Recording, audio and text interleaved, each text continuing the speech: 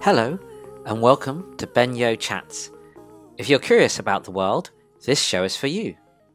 How can you be a poet and a sustainable hedge fund manager? On this episode, I speak to Jason Mitchell. We talk about his poetry, his journey through sustainability and asset management, and he gives his views on a range of topical subjects such as carbon tax, divestment strategies, sustainable finance regulation, carbon offsets, and stakeholder capitalism. These are personal views only, and there is no organizational endorsement or any investment advice to be taken in this educational conversation. If you enjoy the show, please like and subscribe as it helps others find the podcast. Thank you. Be well. Hey everyone, I'm super excited to be speaking to Jason Mitchell.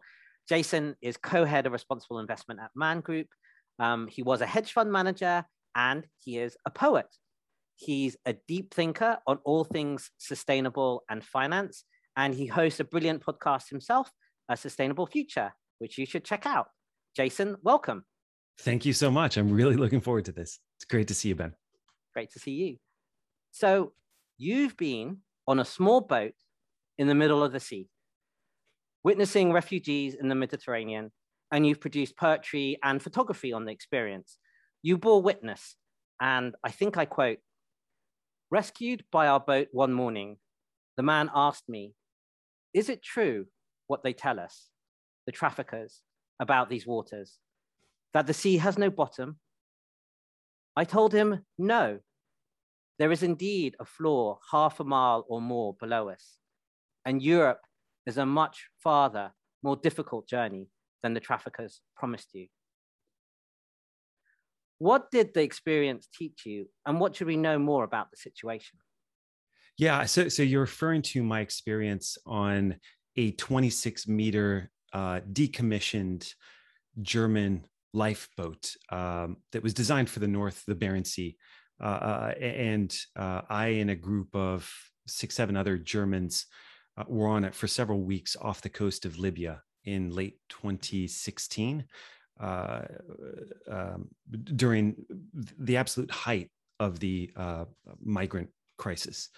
It was interesting. I mean, I think it's actually worth just giving a little bit of backstory to that, because I think, and I suspect probably like you, sort of my interests they tended to be guided by climate, right? Climate, particularly in sustainable finance, is just such a powerful issue, and certainly now with net zero and in sort of the mass media, into COP26, the prevalent issue. I think what was interesting for me was coming out of COP 21 in Paris at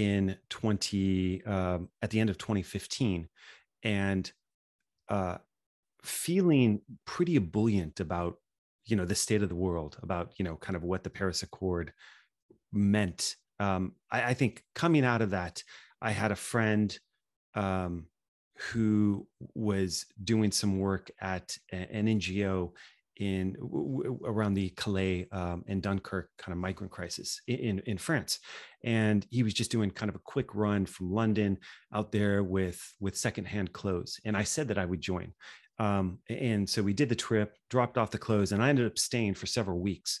And it kind of blew me away that, climate, and justifiably, because of the existential risk of climate change, but it's the predominant theme that kind of captures everything. But, there are these other crises, in this case, this migrant crisis that was, less than 300 miles away from Paris, and London, happening in Western Europe, reflecting obviously the crisis in Syria and the persistent migrant flows from West and Central Africa. And so for me, it was kind of fascinating to have to switch lenses from climate to this kind of humanitarian crisis. And I think from thereafter, I found it kind of fascinating and overlooked in a relative sense. And so I ended up dedicating a good part of that year working in Calais, then working in Lesvos with an NGO that worked alongside Médecins Sans Frontières, and then ultimately hooking up with these German NGOs and working off the coast of Libya. Um, yeah, does that answer your question? Yes, I guess it puts a really human face onto climate crisis Yeah. and everything about that. Did it, I guess, was the experience inform your thinking around sustainability and the messages that we need to talk about? Or you were kind of hinting about it, that actually there is this climate thing and it's all pervasive, but there are many crises is kind of right Mm. there, and these people, and it was kind of interesting that this is it's intersectional. So there's this crisis happening, but your work, your poetry and your photography Yeah. seem to be so powerful out of it. I couldn't help but think that this was kind of something other in terms of your own journey. Yeah. No, you're right actually on that point, because I think it was interesting to kind of think about this crisis outside of the lens of finance. That said, I still think that you can make some pretty powerful linkages about what this crisis, what the implications were on stability, the political stability, and even the financial stability of areas. By that I mean, look at to what degree the migrant crisis. Think about how that has shaped the political landscape, and the move far right within Germany and certainly in Italy, following in 2017 and 2018. So it's had certain implications politically, from a fiscal perspective, and I think to a certain degree within markets as well. I think what was fascinating to me was to kind of acknowledge those, but also see this different issue. And I would go back. I'd done this podcast episode with Mary Robinson, the former president of Ireland, who's been phenomenal. Her work around the SDGs in particular. She's a member of the Elders, and she does a lot of advocating, particularly around the SDGs. But one of the themes that she constantly goes back to, and it's so intangible and abstract, it's hard to kind of really unpick it. I found until I had sort of this experience was this issue of pride, of self-worth. And I think that's the thing that that really resonated with me, when you find that you have families landing on the beach of Lesbos, with a few bags, or in the story that I wrote. So you read a poem, but there's another story I wrote for the London Review of Books, where I talk about the first death that happens on our boat, and this man who is just incredibly young, incredibly strong, from somewhere, we think Western or Central Africa. I just remember bright teeth, right? I mean, he was just in the prime of his life, and he ended up dying because he had spent 12 plus hours on the bottom of a boat, ingesting and inhaling this toxic mix of fuel and salt water, which is quite acidic. So even his skin was peeling off in many places.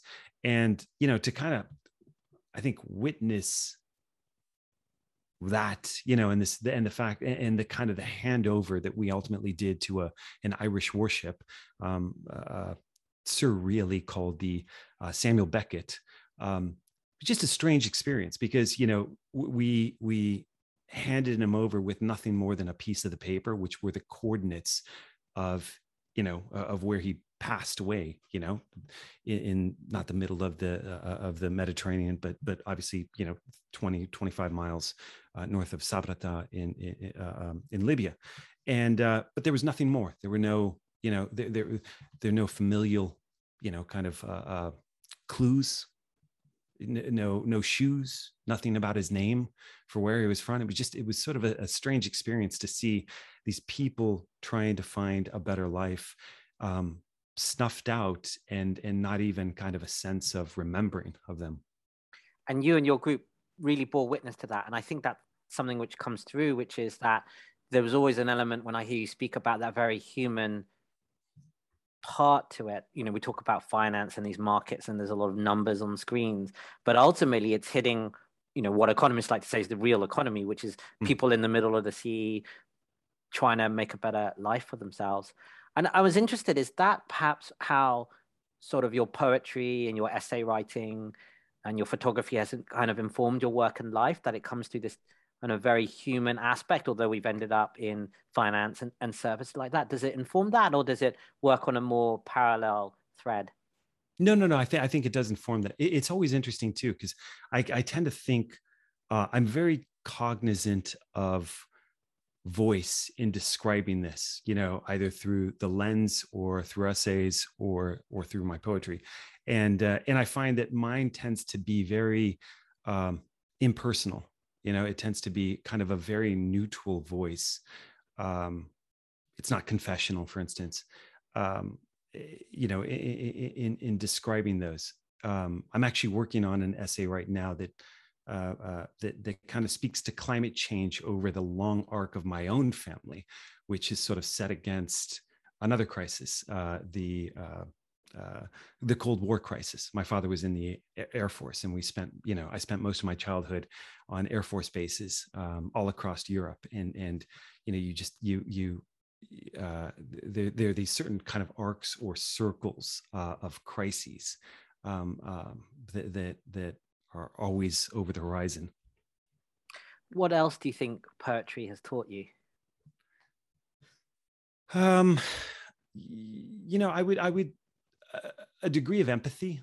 I certainly. I mean, there's been being able to connect to experiences. Obviously, I'm not privy to, but to try and sort of understand certain experiences, cultures, etc. As an outsider, that's been particularly powerful. I would say sort of mechanically too. I would say, sort of the economy of language. I think I wonder if you're sort of the same case, but I tend to kind of value the economy of word, and I think that really kind of manifests itself in poetry, where each word, each line break, is sort of intentional and thoughtful. Nothing is, or rarely is it arbitrary or ill thought out.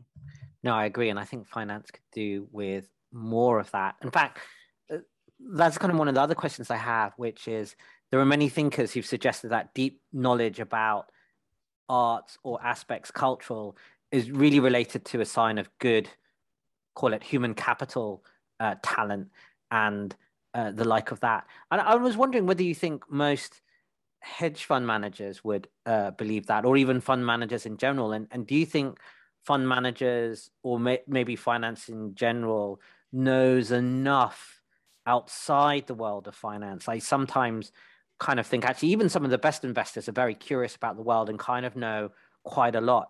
And over the last sort of few years, I worry that it's got narrower and narrower. And now you've got people who are very good with spreadsheets, but have lost that real economy or the human connection or just the understanding about how this happens. So yeah, I was just wondering about the effect of arts and culture, or the wider thinking on whether you think finance people know enough about outside finance.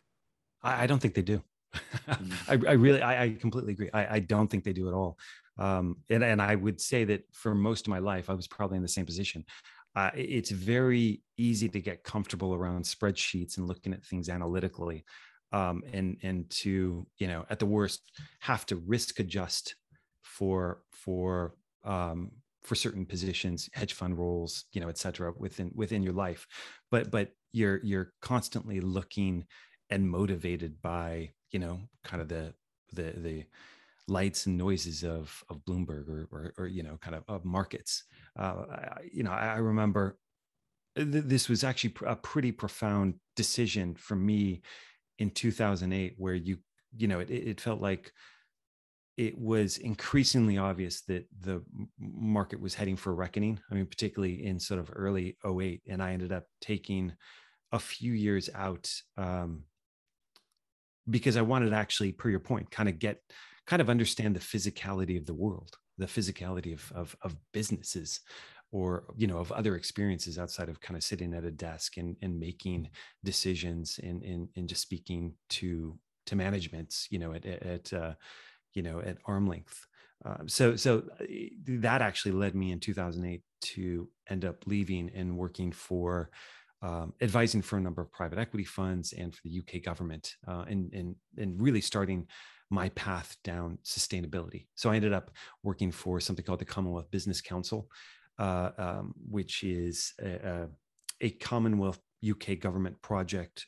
They don't have their own balance sheet, but they're effectively coordinating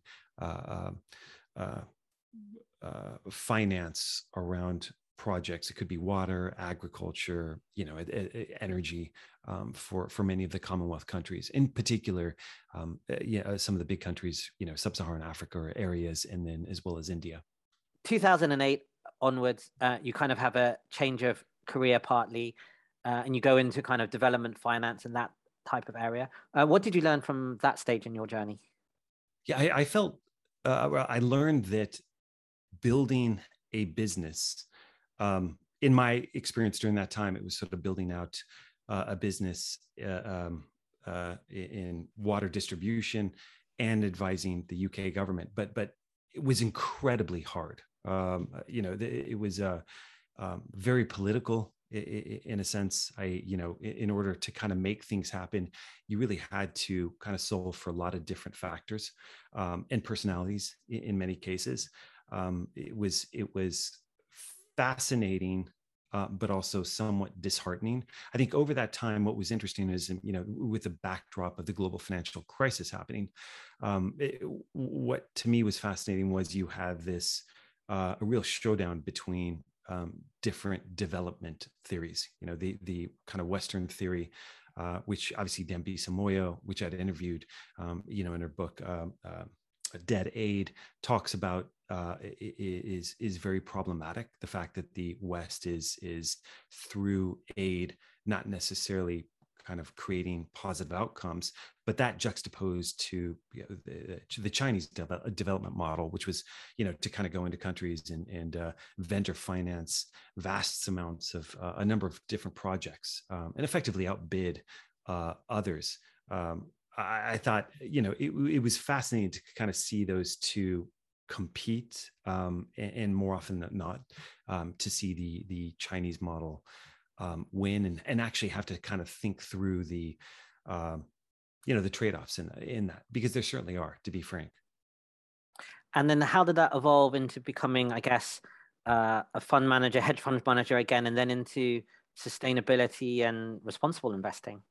Sure. So I mean, that period of my life was one of great personal growth. I was reading a lot. I was exposed, particularly in politics or political theory, development theory.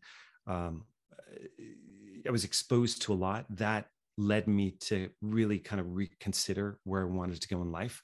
At one point, I really wanted to head to and work for the IFC, which is the commercial part of the World Bank, particularly with an emerging markets kind of perspective. To do that, the World Bank tends to be, and for good reason, but they tend to be pretty orthodox about sort of the hiring and insist on, sort of a post-grad, like a master's degree. So I ended up doing a master's at LSE with the intention of trying to find work at the IFC or another DFI.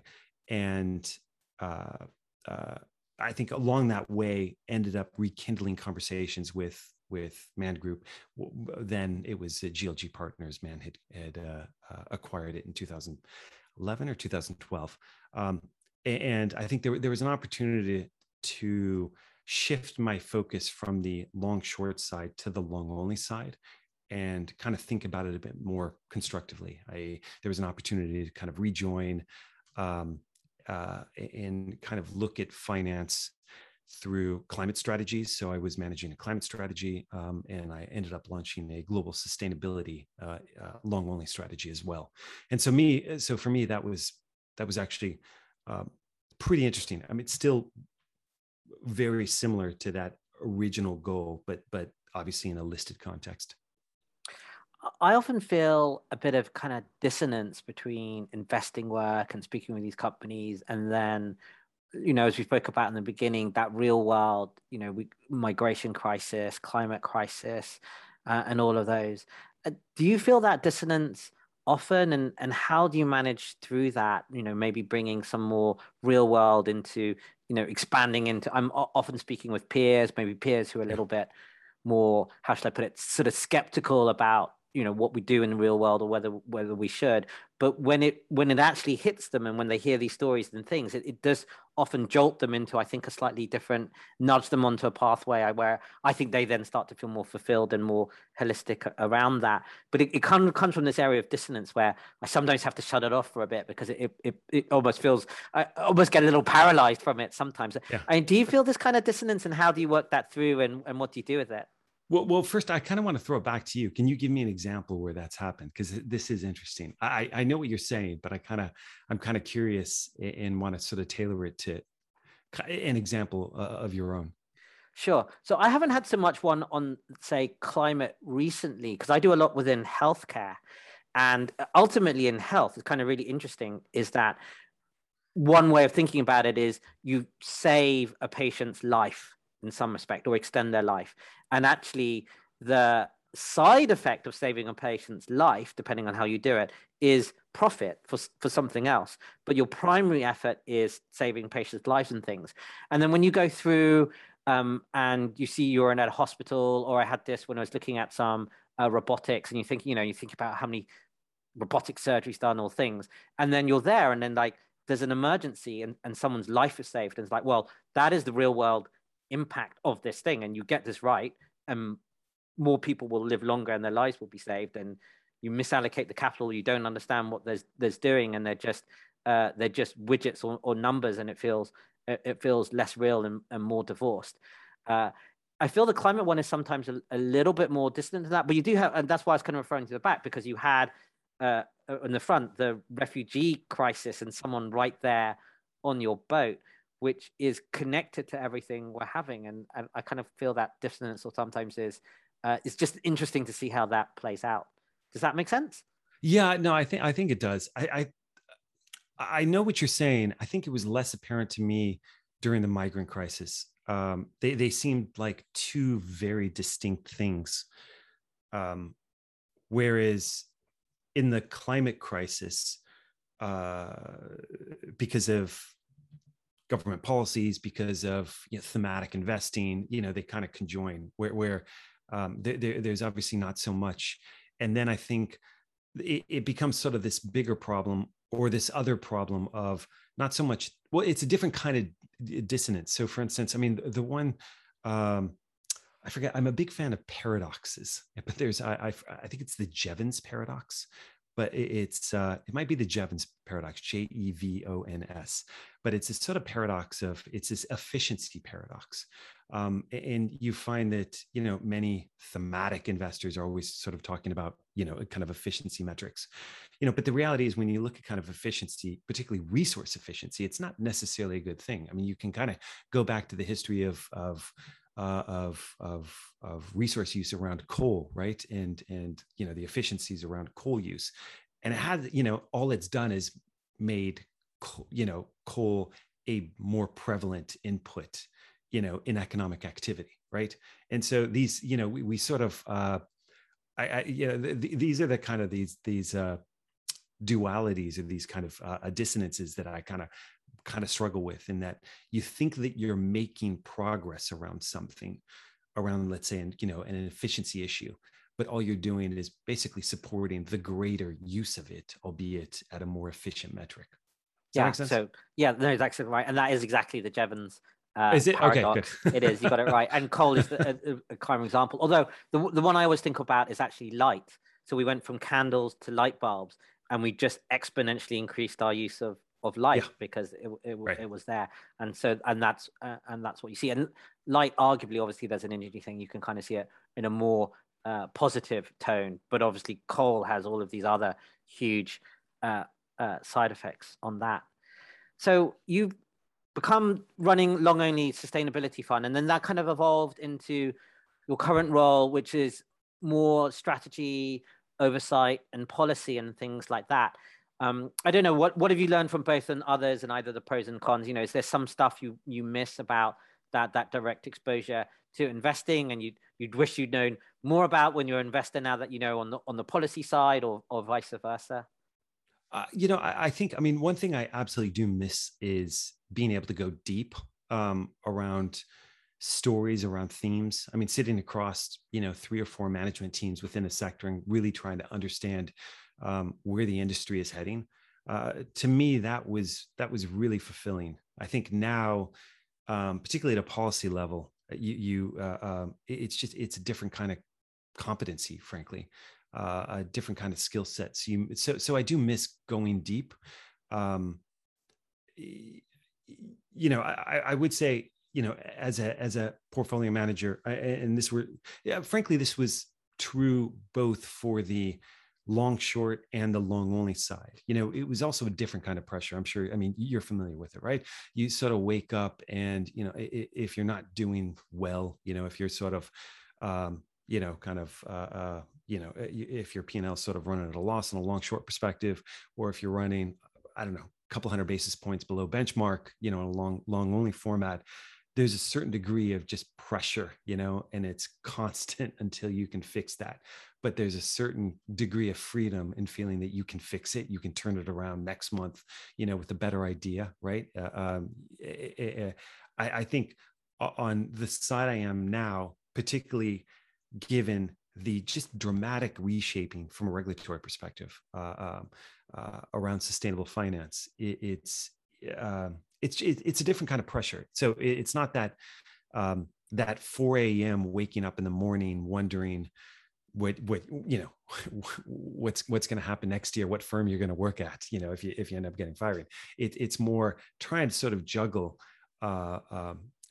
just this sort of stack of applications, whether it's at a policy level, whether it's at a fund level, and that fund level can take a whole number of different, whether it's the prospectuses, whether it's, kind of the investment framework around an element of SFDR, the EU Sustainable Finance Disclosure Regulation, how that sort of fits with some sort of disclosure regulation or rule from an SEC, from the SEC. I think it's a different kind of problem solving and a different kind of pressure.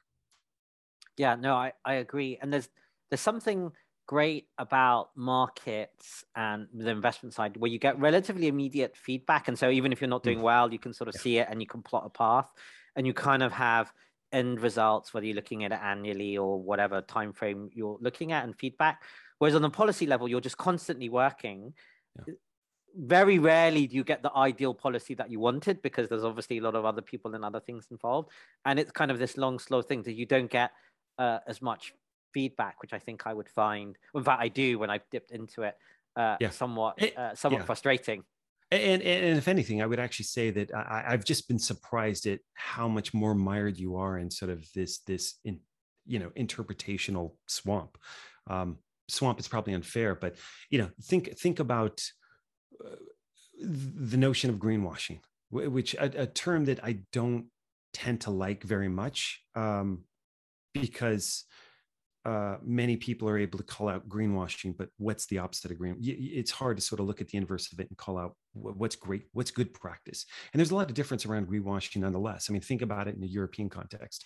The EU SFDR, the Sustainable Finance Disclosure Regulation, goes to great effort to kind of draw out protections against greenwashing.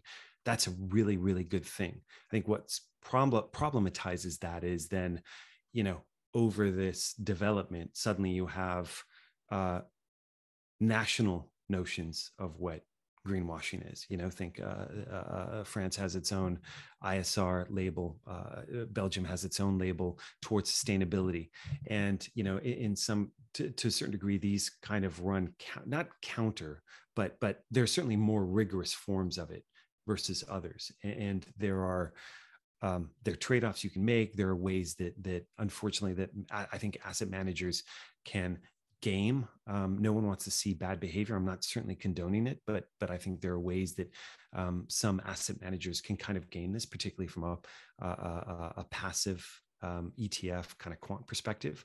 But yeah, I think it's Yeah, it's a bit, it's problematic. What I expected would be more defined is actually much more interpretational. Yeah, much more slippery. I found this Yeah. particularly looking at US, which has a very what we'd call literalistic view on legal or policy terms, and you fight over these meanings of individual words, which actually can pivot you in whole one direction or the other.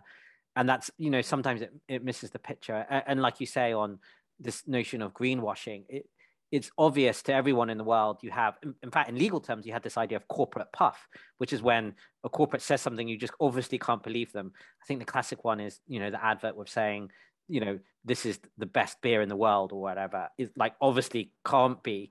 And so I think there was a court case where there was a litigation where someone said we are the best something else in the world, and they said, oh, that sounded too similar. And I think the judge threw it out because he says you're obviously neither the best anything in the world because it's corporate puff.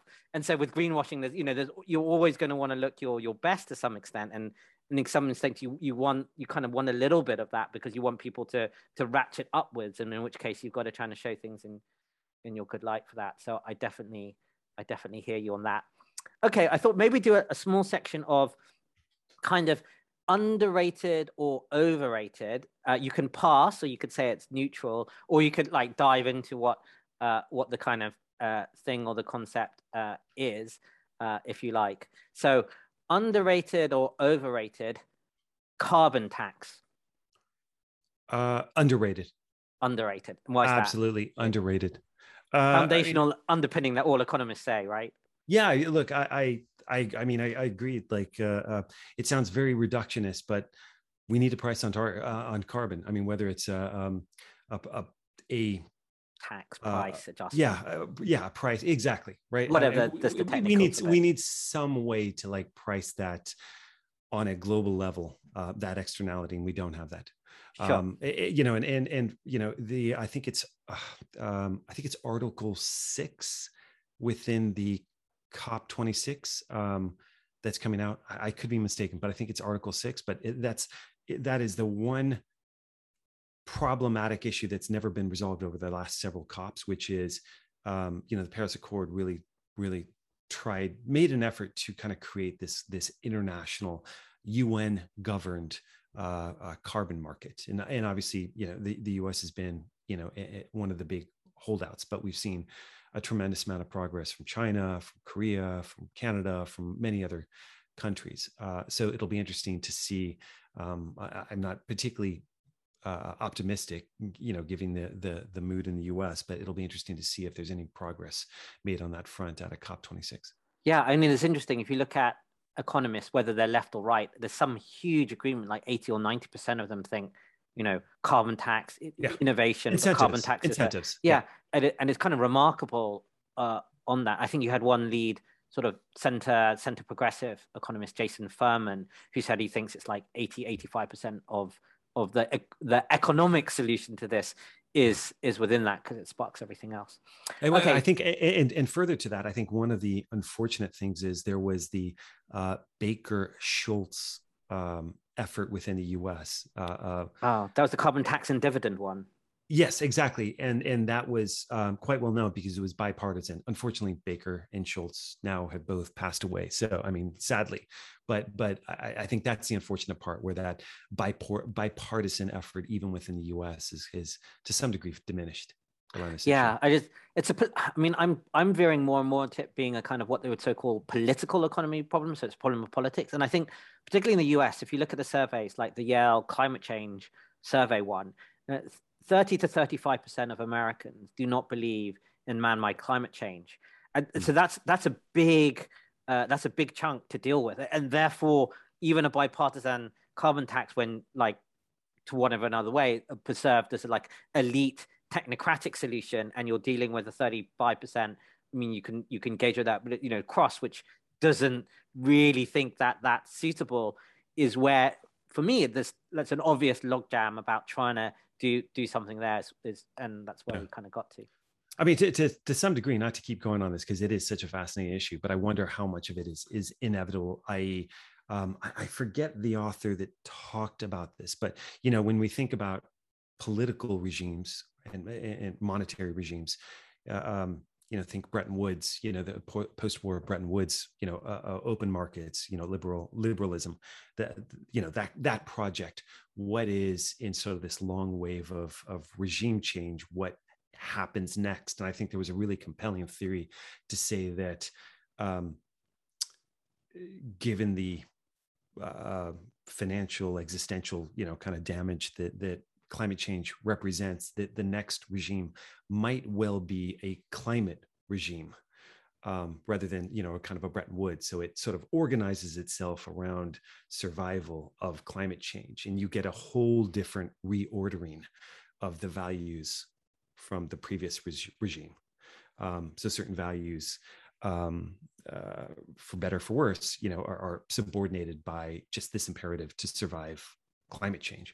Yeah, and I think you've seen, in the long cycle of history, like, when slaves were made illegal or women got votes or, going back on things, you do get this kind of, I guess it is kind of like this step change. There's a regime change, and suddenly you've just really quite fundamentally changed the rules in somehow because society needs or wants to, or for whatever reason.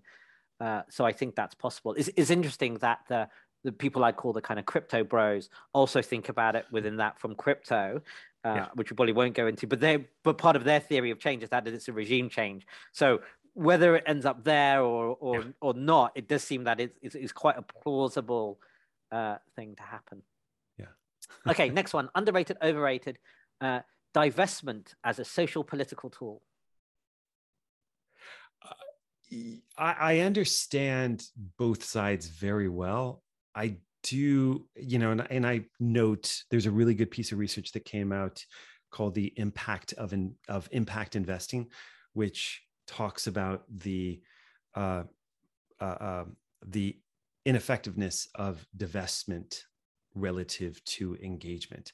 Yeah. That Although said, that was specifically only on cost of capital, which I think is obviously an interesting lens to look at it, but the divestment people would not say that's necessarily their transmission mechanism. But I won't necessarily go into an argument on that. But yes, please go on. But I guess I'm a little bit more sympathetic, and I've only looked at this in discrete ways. I think the one area that was incredibly compelling to me that I'd done a lot of work was to say, look, what are the discrete areas where there's been a lot of divestment over the last 5 to 7 years? One of those was tobacco. Tobacco was easy because it was sort of discrete businesses. You didn't have, conglomerate businesses where it got kind of messy. And you could follow this shadow of divestment announcements from particularly asset owners, so not managers, not double counting. And so you had this sort of shadow of announcements.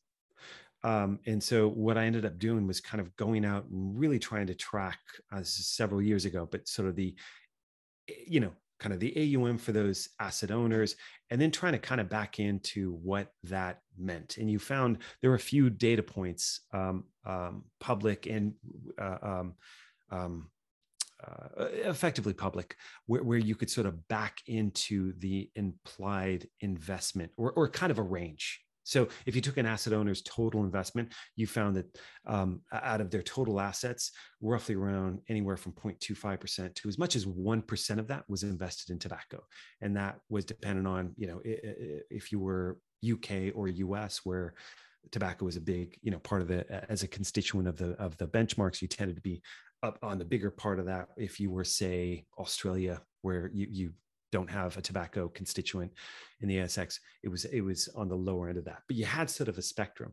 And I think what was interesting was you could sort of sensitize that against these flows. And I got to a figure that was somewhere between 50 and 60 billion of outflows relative to, at least when I did it, so I have not rerun these numbers, to the market cap of global tobacco. There's an MSCI tobacco index, and that index is roughly around 350 to 380 billion. So, 60 out of call it 350, 370, 60 is meaningful, right? I mean, that's a kind of a big sucking noise. And I think what you could make is an argument in this case that, with this kind of sustained outflows, you might see a structural derating relative to the market. That's not to say that, in a risk-off market, suddenly tobacco outperforms. It probably would, right? It just wouldn't sustain that outperformance. And so then you had these sort of arguments. I think I think, you've actually seen this with coal right now from hedge funds, but this idea that, as people divest, it just, the expected returns are, too enticing for particularly hedge funds not to get involved, right? But, expected returns are kind of a tricky thing, right? Expected returns are not realized returns. Expected returns are the sum of expected returns plus unexpected returns equals realized returns. And I think what people forget is what is in the unexpected return element, right? And if, and I would say that the impact of negative of outflows from divestment, could be in some cases, and I would point to tobacco, pretty meaningful, and would sort of rebase the expected, kind of element. So, Yeah. Expected, it's unrealized, right? I mean, Exactly. Does that make sense? Well, yeah, no, that does. Pretty sophisticated argument, but I buy into that. I'm also very suspicious of like some of these hedge funds are not. Long story short, the commodity price has gone up a lot in an unexpected way. That is actually not that connected to divestment either way. Like harking back to that end paper, so it's not particularly that that they've seen something go on and some people divest it and they bought it. But when your underlying commodity price has gone up 600% in a few months, whether that's iron or whatever, that's a huge, as you put it, unexpected return. It's really divorced from this other mechanism. So I feel that that's kind of very financially unsophisticated for some of those hedge funds to claim that, which in case means that actually they're just kind of maybe skillful or lucky traders or traders rather than something about what's the transmission mechanisms of what's really happening there. So that then the opposite side, underrated or overrated, or commentary on shareholder activism as a theory of change. Yeah, I think it's massive. Well, I don't think it's fair to call it underrated because I think people. I do. To be clear, I do think it's underrated. I'm a huge proponent of it, and I'll give you some of my background. I think. Just my own experience from the firm that I work at, man, I mean, we have not, we have, when it comes to stewardship, we've always sort of tried to kind of struggle with two issues. One, a big part of the firm is quant. And so while we do a lot of systematic voting, that's fine. And you can sort of recalibrate that however you want, i.e., kind of a more greeny ESG flavor versus a vanilla flavor. You're never really engaging with companies, particularly around among that amount of breadth within a given portfolio. On the discretionary side, you run into issues that are very different. So you run into the alternative problem. So you have depth, you don't have breadth. So you're engaging a lot. The question is, to what degree are you voting? And that is somewhat contingent on your mix of ordinary shares versus synthetics, i.e., CFDs, contracts for differences, or swaps. And so when you own those synthetics, there's certain advantages, particularly around transaction costs, friction, because you're not owning the ord, you're owning a contract through your prime broker. It comes at a lower cost. So, it's performance enhancing. And more importantly, it allows you, and this is important for hedge funds, you're borrowing at margin. So it allows you to lever up. And that's how you accomplish levered returns. The problem is when you engage in those kinds of contracts, you forfeit your right to vote.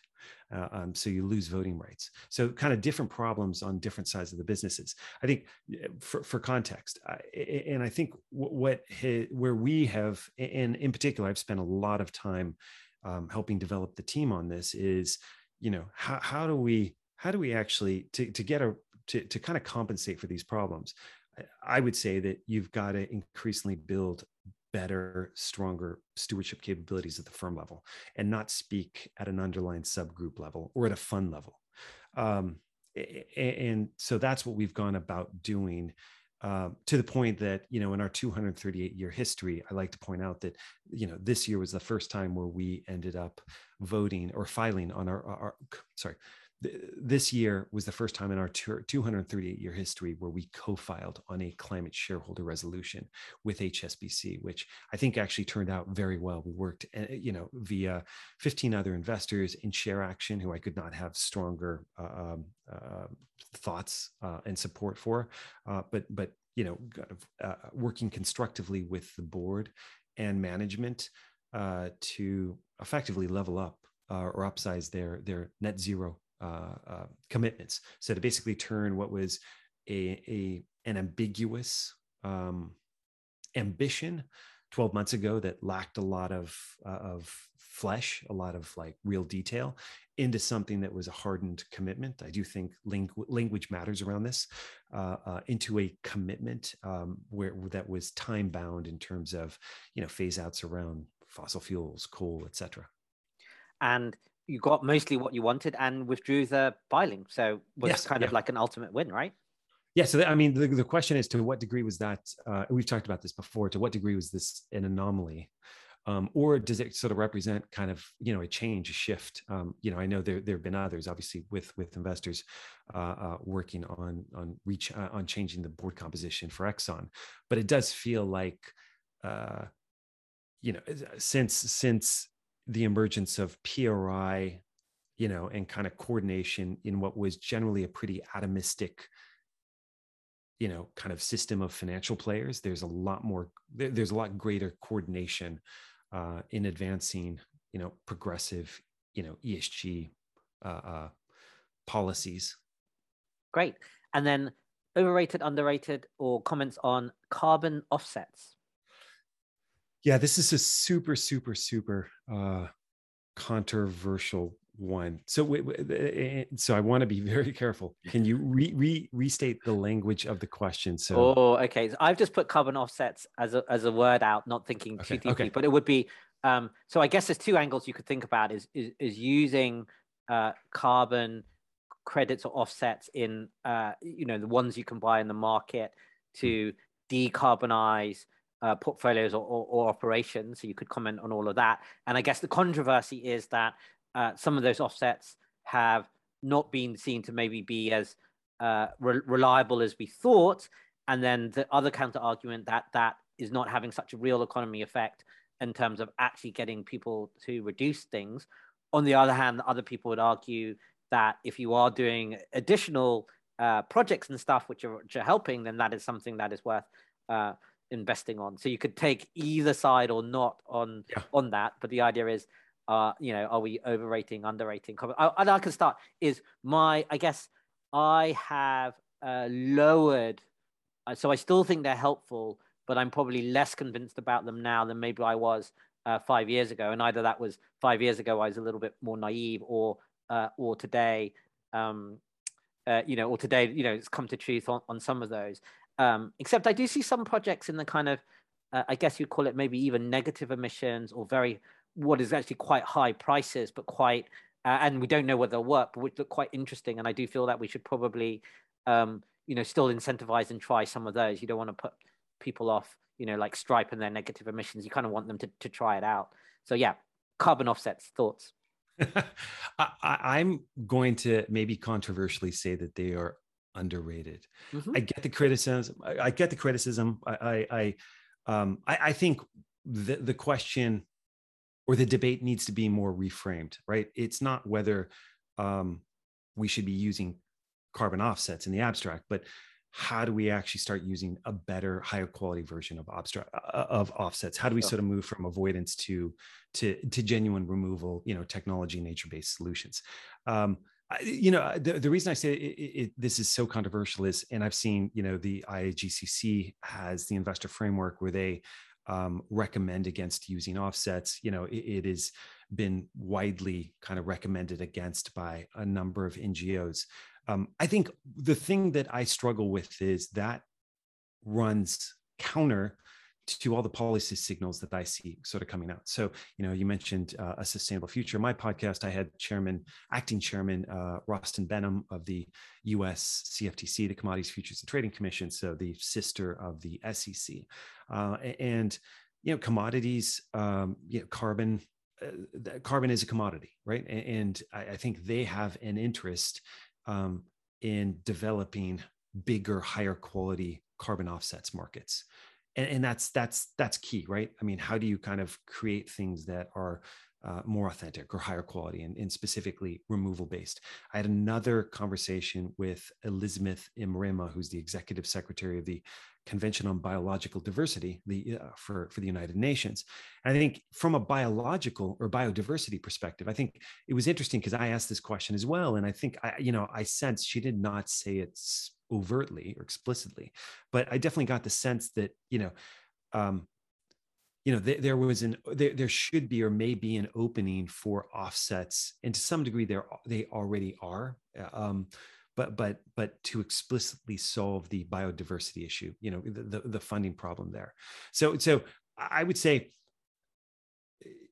it seems naive to kind of throw them out when policy signals seem to say this is going to be a bigger part. I read a really interesting Barclays research report yesterday that talked about offsets markets growing from 500 million annually today to 250 billion by 2030 and to 1 trillion annually by 2050.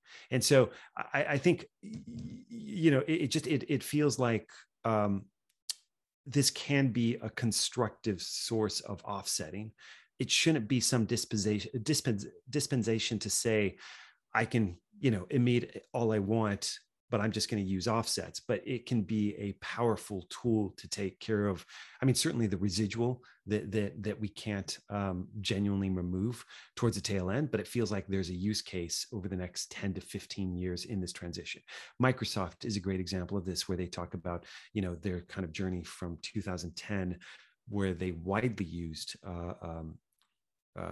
avoidance offsets, have transitioned now to removal offsets, and are heavily using those to get to carbon negative by 2030. I think the interesting part, and I remember listening to a podcast with Lucas Jopa, their chief environmental officer, but I found it really interesting where, kind of one of their big problems, and they've been one of the most progressive around this area, is effectively just trying to find the liquidity in high quality offsets. So that's the thing we should be solving for.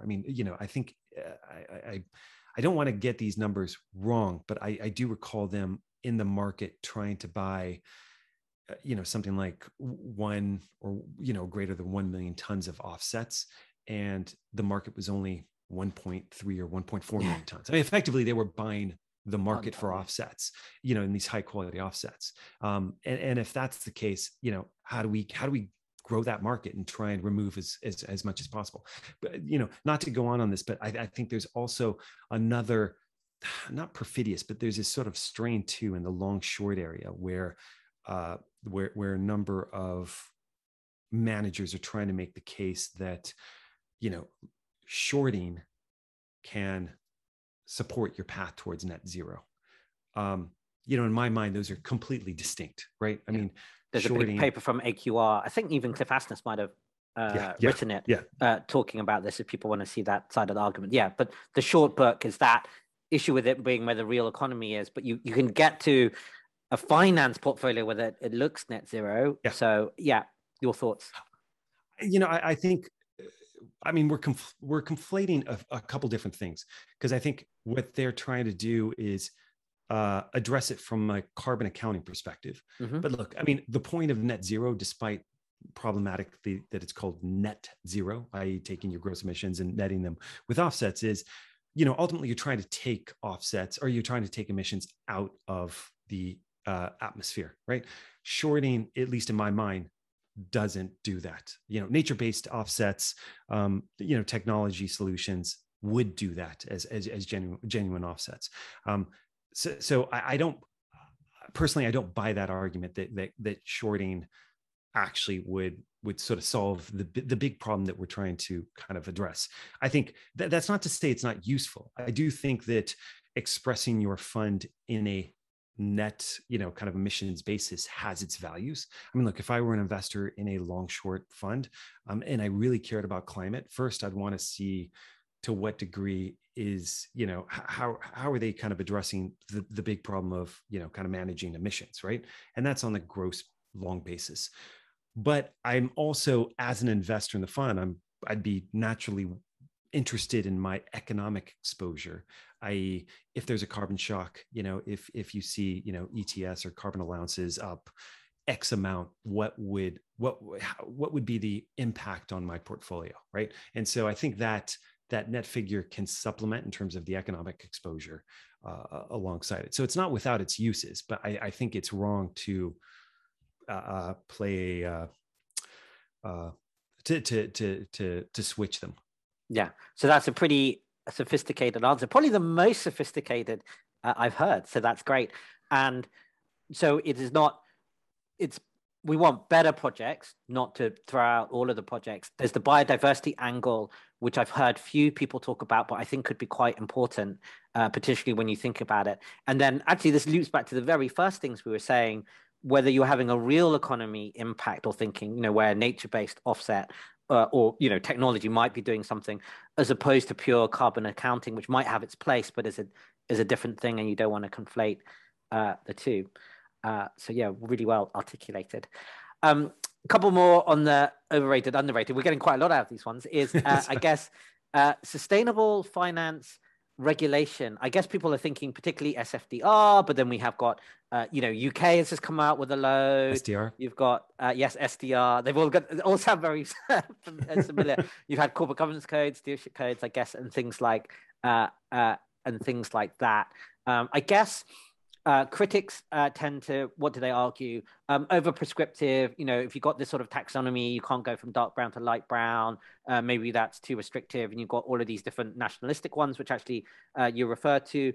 On the other hand, what do you do about the fact that you have no standards, nowhere to start, also protecting the real retail investor, but also trying to funnel money into roughly the right buckets of area. And arguably there has been a kind of market failure because there hasn't been enough done, in which case, well, then you need more regulation. I guess the two sides of that. So, and any thoughts on sustainable finance regulation? You think it's overrated, underrated, or just some comment? Yeah, I'm going to say it's massively underrated, massively, and not to say it's the panacea. I think it's going to probably get worse. Worse is interpretationally, but before it gets better. I think the EU SFDR has been incredibly helpful for at least making an effort to address these difficult questions. I think, and I actually found it interesting that Commissioner Alison Heron-Lee on my podcast mentioned this as well, that look, there's a place for principles-based approaches. I think in this space, they tend to be too abstract, too broadly interpreted.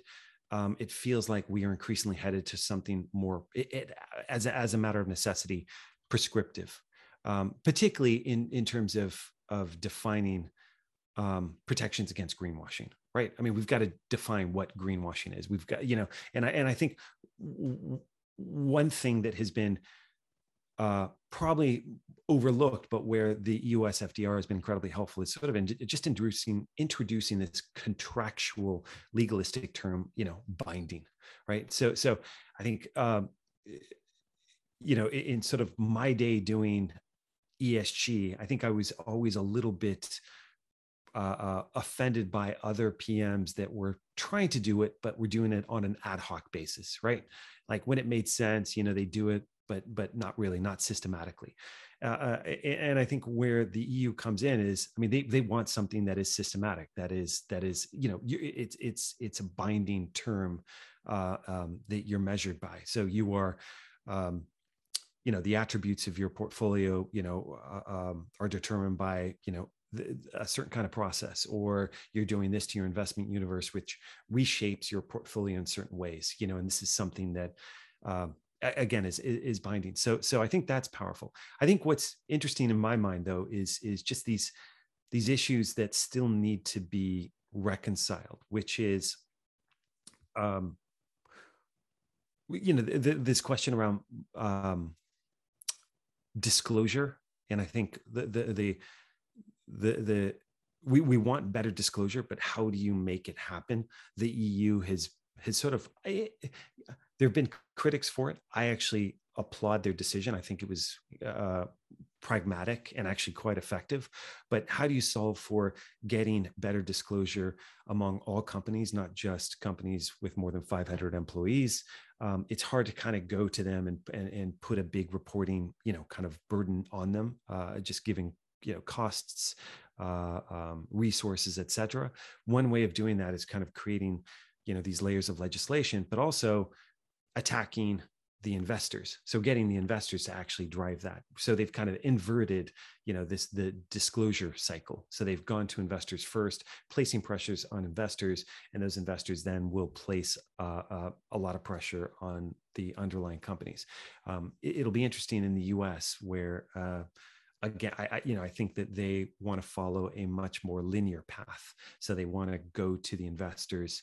So they want to go to the companies, improve disclosure, and ultimately sort of have that lead to better disclosure at the product level. The other issue too is this sort of question of materiality and kind of what it represents. I think, as I talked about in that podcast, one of the things that has been interesting to me is, and I know that you've read some of this stuff, but when you look at the speeches and statements coming out of the SEC, and the SEC is composed of 5 commissioners.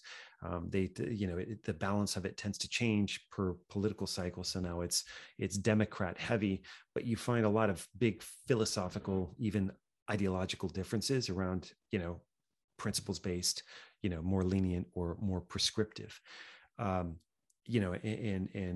views around things like materiality in particular. So we're watching that happen right now. And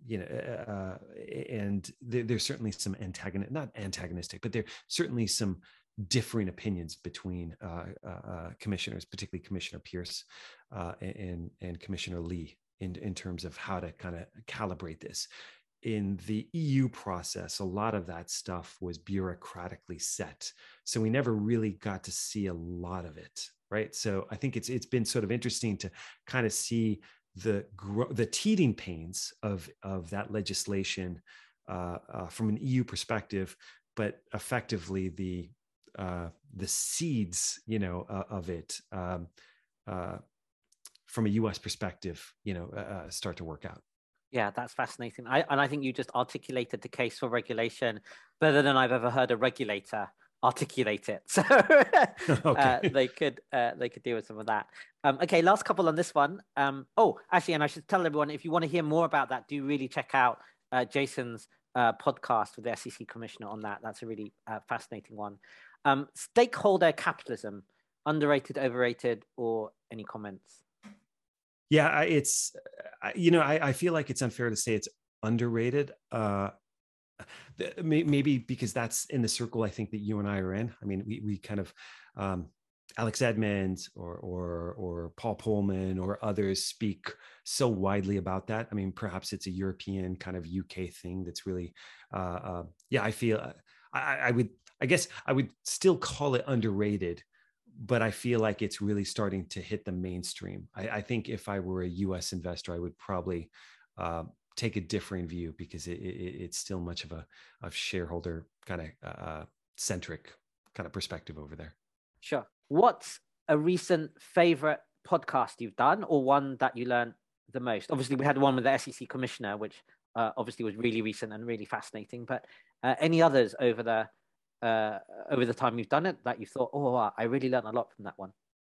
Yeah, so too, I mean, one of my recent favorite ones was with Chris Stark, the CEO of the Climate Change Committee, who is the independent advisor to the UK on their net zero plan and the work around it. And so I think it was refreshing, particularly some of the questions around how the role of the Climate Change Committee is changing a little bit. They're having to become more of a moderating voice for the boosterism of the Boris Johnson sort of cabinet, and more of a kind of a factual check against some of the UK's claims. they are actually working on a new report for the recent Treasury report that just came out. So it'll be interesting to hear from that. I think there have been a whole bunch of really interesting episodes. I mean, one that actually surprised me, and this happened several years ago, quite unexpectedly, was when I interviewed the CEO of a Spanish bank. And this was probably about 2.5, 3 years ago. Yeah, Spain, and that is changing, but at least several years ago, they were kind of seen as a laggard, in terms of the uh, um, ESG momentum across Europe, certainly behind, the Dutch, Nordic countries, and Belgian and French. And so I wasn't quite sure what to expect. I knew that he had a very, a kind of keen interest in this. And so we started the interview, and it was clear he actually knew, despite, as a CEO, he knew actually quite a lot, particularly around climate. And I made a quick remark about that, on the tape. I said, I'm actually quite surprised that you're so conversant and articulate around kind of climate risk. And he looked at me, and this is in a room full of 4 or 5 other very senior people. And he looked at me incredulously for like seconds, uncomfortably. He looked at me and he said, "Why?" And I kind of stammered, and he said, "Barcelona," and this was in Barcelona. Barcelona is, X meters below sea level. We will be one of the first victims of climate change. And it was kind of unexpected, this realization that, like, for certain cities like Barcelona, for instance, that this was actually really striking home in a real sense, not in a kind of a conceptual research report sense, and that people were having to kind of plan around it, their businesses or their lives, maybe. I thought that was really, really interesting. Yeah, that was really real. Cool. And last 2 questions then. One is, what do you wish people understood more about the world? Or is there something that you think you really understand and that people haven't quite got? Yeah, I would actually have to go back to, we began this episode talking about that, the work around the migrant crisis. And in particular, and I sort of misstated the word, but, I mentioned Mary Robinson, the former president of Ireland, and her work around the SDGs, and her empathy for migrants, refugees, and so I use pride. It's not just pride, it's this idea of dignity. Mm-hmm. And I think that's the exact word that she used. And that is the exact word that I sort of independently on that boat, and, across my experiences, of which I hope to do more, kind of realized, which was just very, very different from our working environment. I mean, we talk about, dignity has a lot of different connotations, in the work environment. You want a safe, good working environment, no matter what. I think in a situation where people, are voluntary or involuntary migrants, they've given up a lot and, sacrificed a lot. They don't have a lot. The little things they have, dignity is actually a very large part of that, right? And it was something that I was very, very, very sensitive to on that boat, that particularly some of the families I'd seen that had kind of forfeited pretty much everything, treating them with dignity, and speaking to them, it meant a lot. Yeah, be kind, have dignity. Yeah. Great. And last question is, do you have any advice for people listening? This could be advice for young people who want to be activists, some people thinking about finance as a career, somebody who might want to think about being a poet, or a poet and an investor. Any advice for people? Yeah. So my favorite piece of advice that I've that a mentor had told me once was, no doesn't mean never. And I was going to, I've got boxes 20 or 30 years ago when I was sort of a kind of a struggling poet, at university and thinking about getting a Master of Fine Arts, where I was sending self-addressed stamped envelopes with, 5 to 8 poems to every literary journal in the US and abroad, and effectively getting 95% rejection receipts back. I kind of, I felt, I feel like that was fortifying, in a sense. There's a lot of sort of talk about, failure porn, this idea of using it to fortify. But I'm a big believer in this. If you keep trying around areas, you should not accept no as sort of this final determinant for what you want to do. Yeah, that's a really good piece. No does not mean never. So with that, Jason Mitchell, thank you very much. Thanks so much for having me. If you appreciate the show, please like and subscribe, as it helps others find the podcast.